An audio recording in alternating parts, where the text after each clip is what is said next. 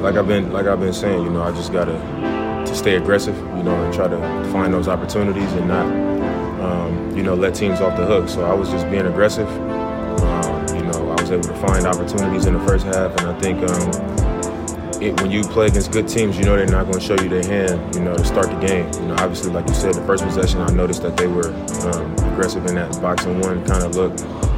But it was kind of on and off. You know, they would try to go into normal coverages and not be so aggressive. But I think they wanted to, you know, just keep something in their back pocket that they can, you know, go to, you know, if the game turned into the kind of game that it turned into. And, you know, going into the half, 17-point lead, it was obvious in the third quarter that they came out and just committed to it. And, you know, I think for me, typically teams are aggressive in pick and roll coverages or, you know, in spots in the half court. But, you know, they just committed to it. You know, a lot of times we were wide open on the wing. You know, they were just coming up and leaving guys on the wing, leaving guys in the corner, leaving the free throw line open.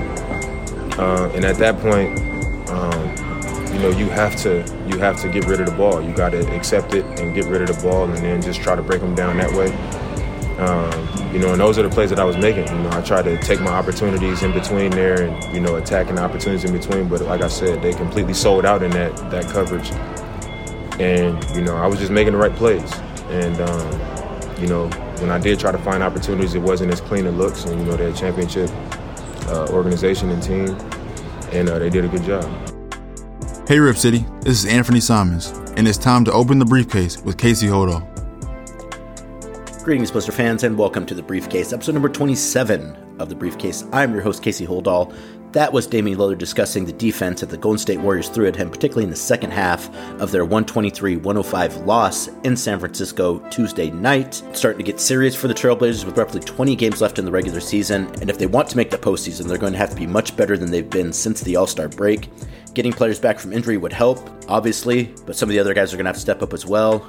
We'll talk about that. We'll talk about the way the teams are going to approach Damian over these last 20-some-odd games, and we'll hear from Matisse Thybulle about how his transition is going with the Trailblazers on this edition of The Briefcase.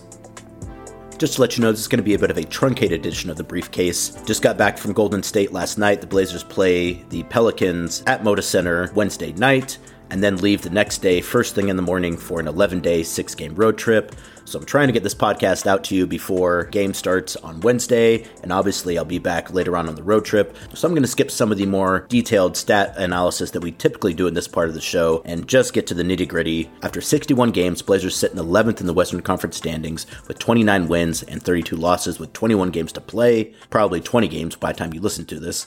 Blazers are 14 games behind the Nuggets at first, 2.5 games behind the Warriors and the Clippers in fifth, which is why losing that game in Golden State after they were up by as many as 23 points is such a bummer. So while the Blazers are very close to fifth, they're also just a half game away from the Lakers in 12th and only one game up on the Thunder for 13th. Portland has been in this situation now for about a month.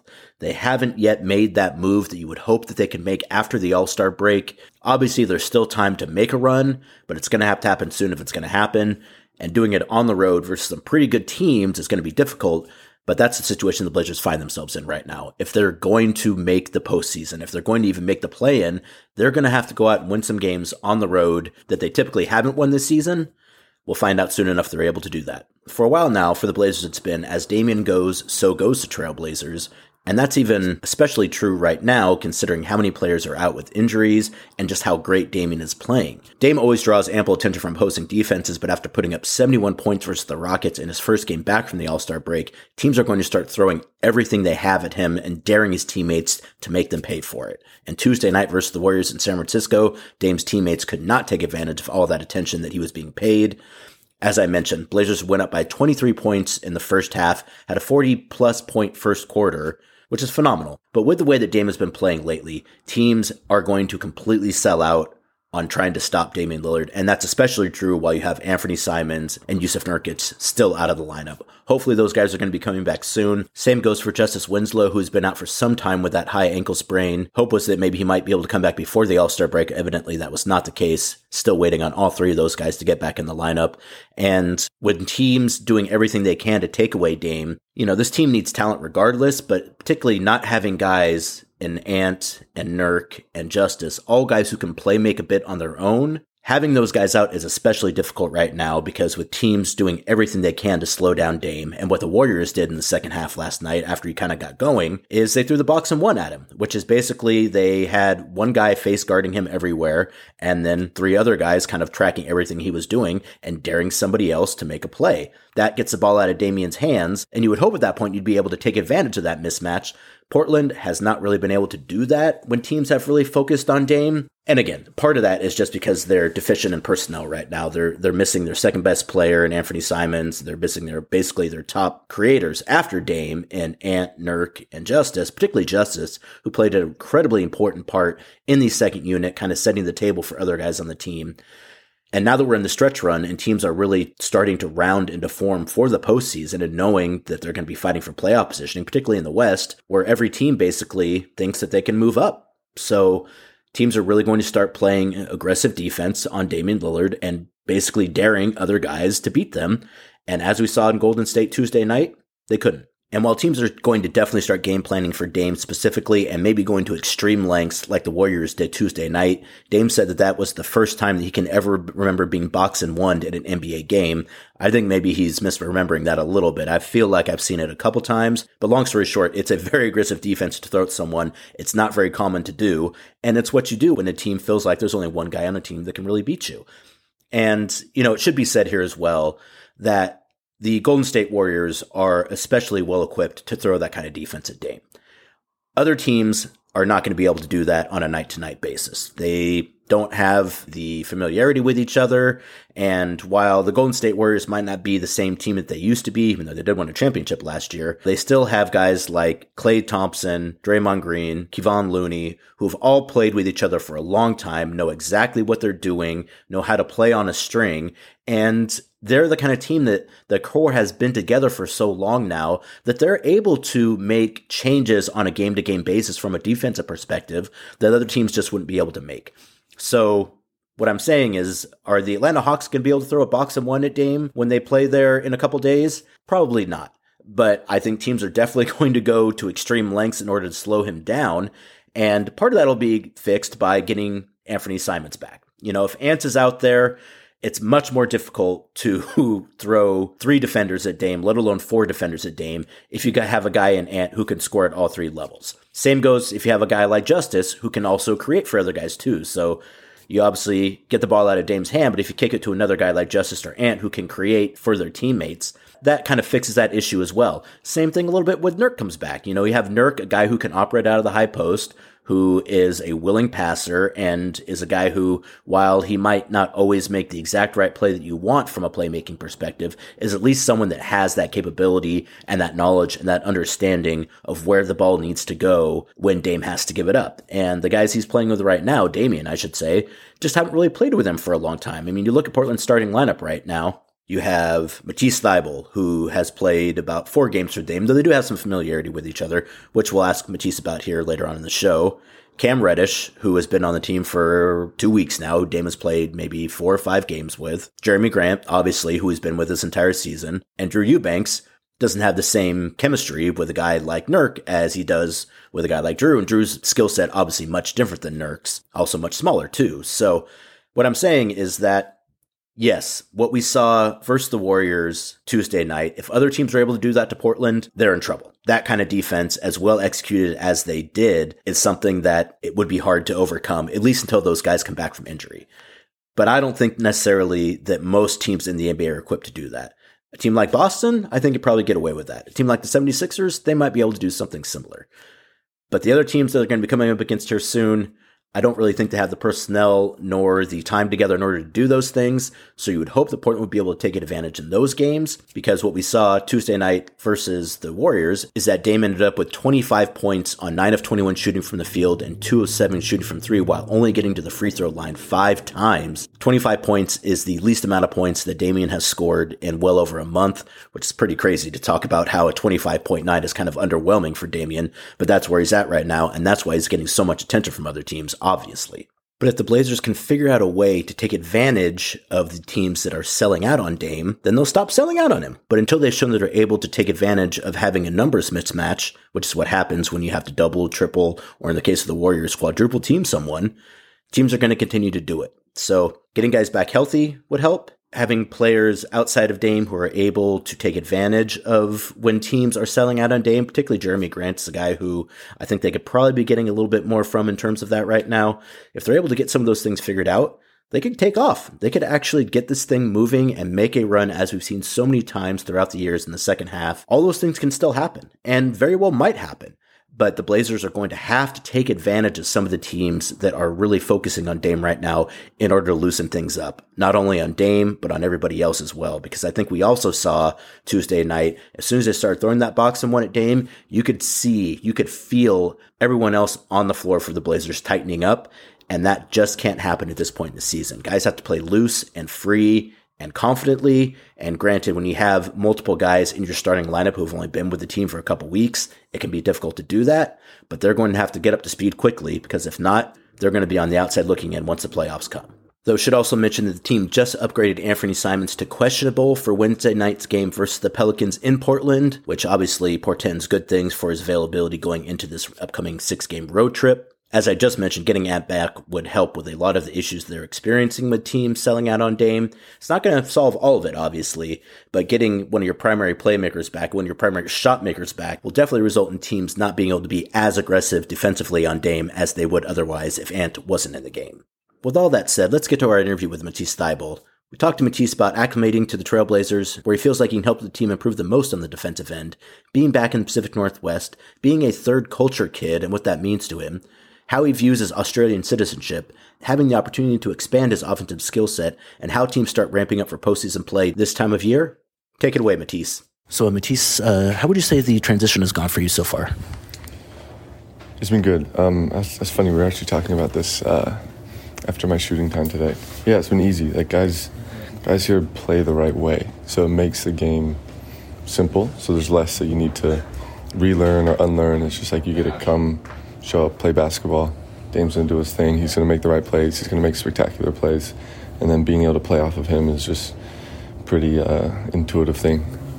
And obviously as someone that's kind of practiced with him even back in your college days, like I imagine you've kind of maybe been able to see like his progression maybe a little more than some other people have because you've kind of been around him for a little bit.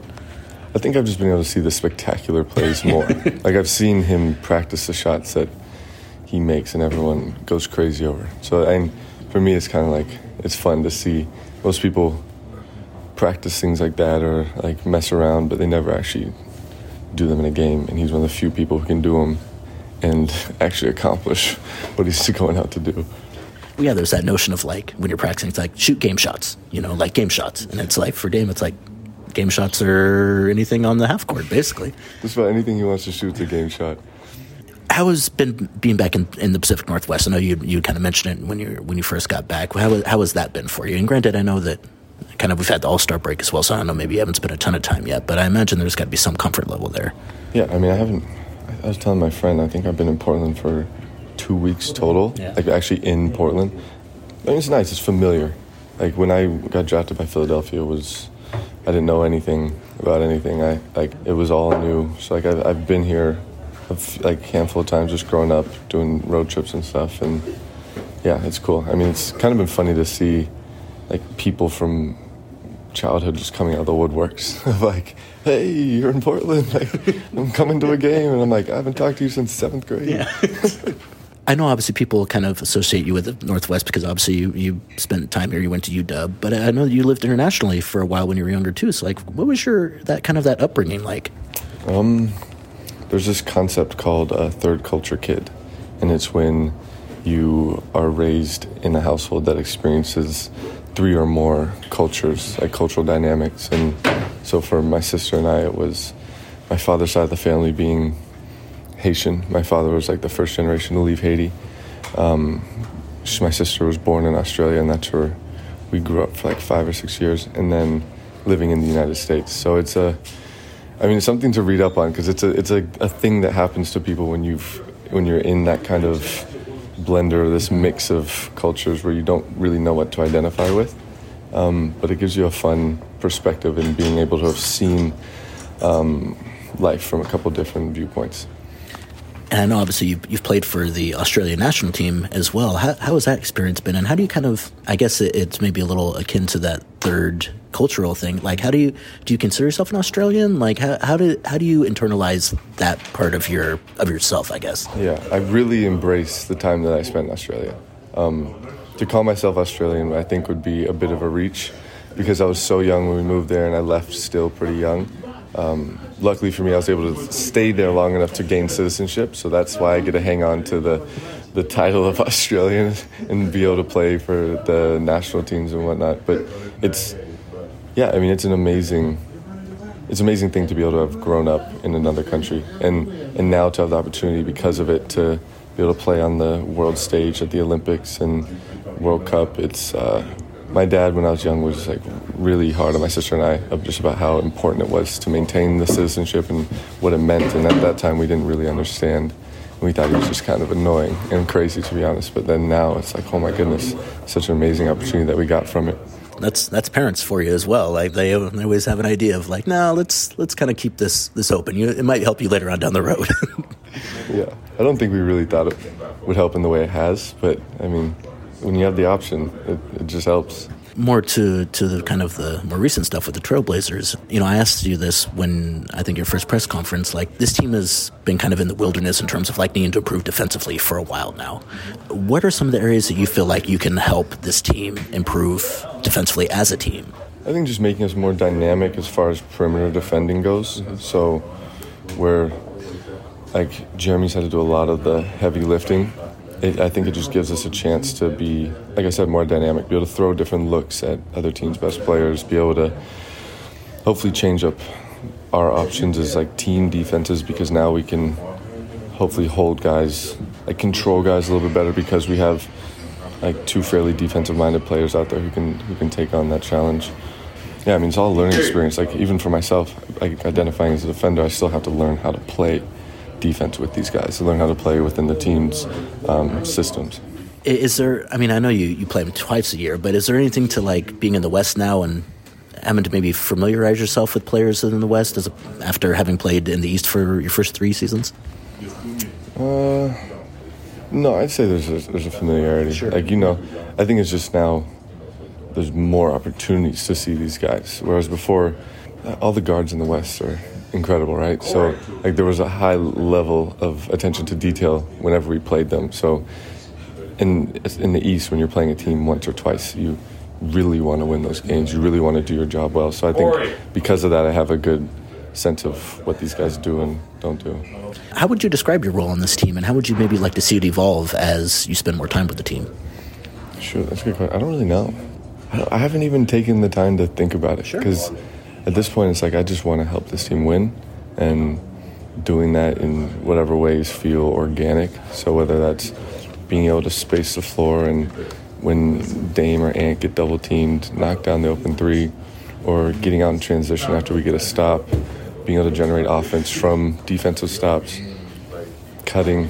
I mean, it's like I said at the beginning, it's good basketball that's being played here. So being able to plug and play is a little bit easier and not having to necessarily be like such a niche player, and being able to like see and affect the game in a little bit more global sense just feels like there's less of a like role player, you only do this type of thing. It's like our main guys are going to do what they do and they're going to do it well, and the rest of us are just going to continue to find ways to complement them. You've played in the playoffs every season you've been in the NBA. This is the time of year after the All-Star break where it feels like teams kind of start paying attention to that or kind of gearing up for that. Do you feel that at all? Or like as a player going into this part of the season, like does that change your mentality or the way you approach games knowing that the playoffs are not far away? Yeah, I mean, in Philadelphia there's always so much pressure to be a win-now team. So the whole year everything that's being preached is not necessarily playoffs, but it's like being the number 1 seed, getting home court advantage, like that kind of stuff. So it's a unique perspective from this sense of like now it's like we're trying to get our way in, get our foot in the door of the playoffs so that we can try and make some noise. But yeah, I mean everyone, it's either you're ramping it up or you're shutting it down, and I think we're one of the situations where it's getting ramped up. Absolutely. as a player, how would you kind of like to see yourself grow and improve as you kind of enter this situation where you're kind of coming up for your next contract? Yeah, I think here there's a lot more opportunity offensively. In Philadelphia, there just was an opportunity.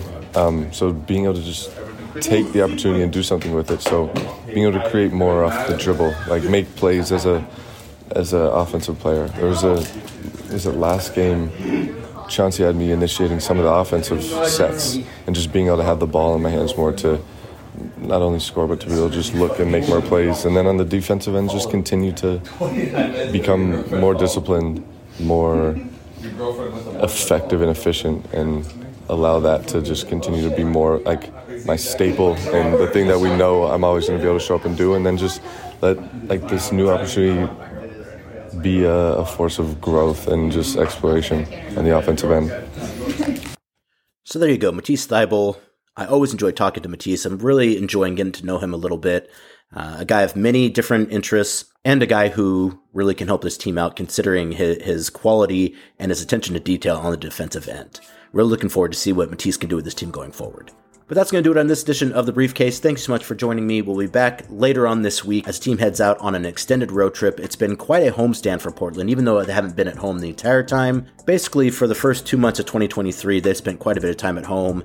Now it's time to pay the piper by getting out on the road. The Trailblazers facing the Atlanta Hawks on Friday, the Orlando Magic on Sunday, the Detroit Pistons on Monday, the Boston Celtics on Wednesday, the Philadelphia 76ers next Friday, and on Sunday they finish up the trip versus New Orleans, the team that they're playing before they head out on this road trip. So kind of some bookends there with our old friend CJ McCollum and the New Orleans Pelicans, another team that's kind of struggling to find their footing right now. Well, thank you for joining us on this edition of The Briefcase. Like I said, we'll be back later on this week from the road, updates, interesting stories, probably a few interviews, and hopefully some wins to talk about, but there's only so much that we can do about that. That's mostly up to the players and the coaches. So please like and subscribe wherever you get your podcasts. Go Blazers.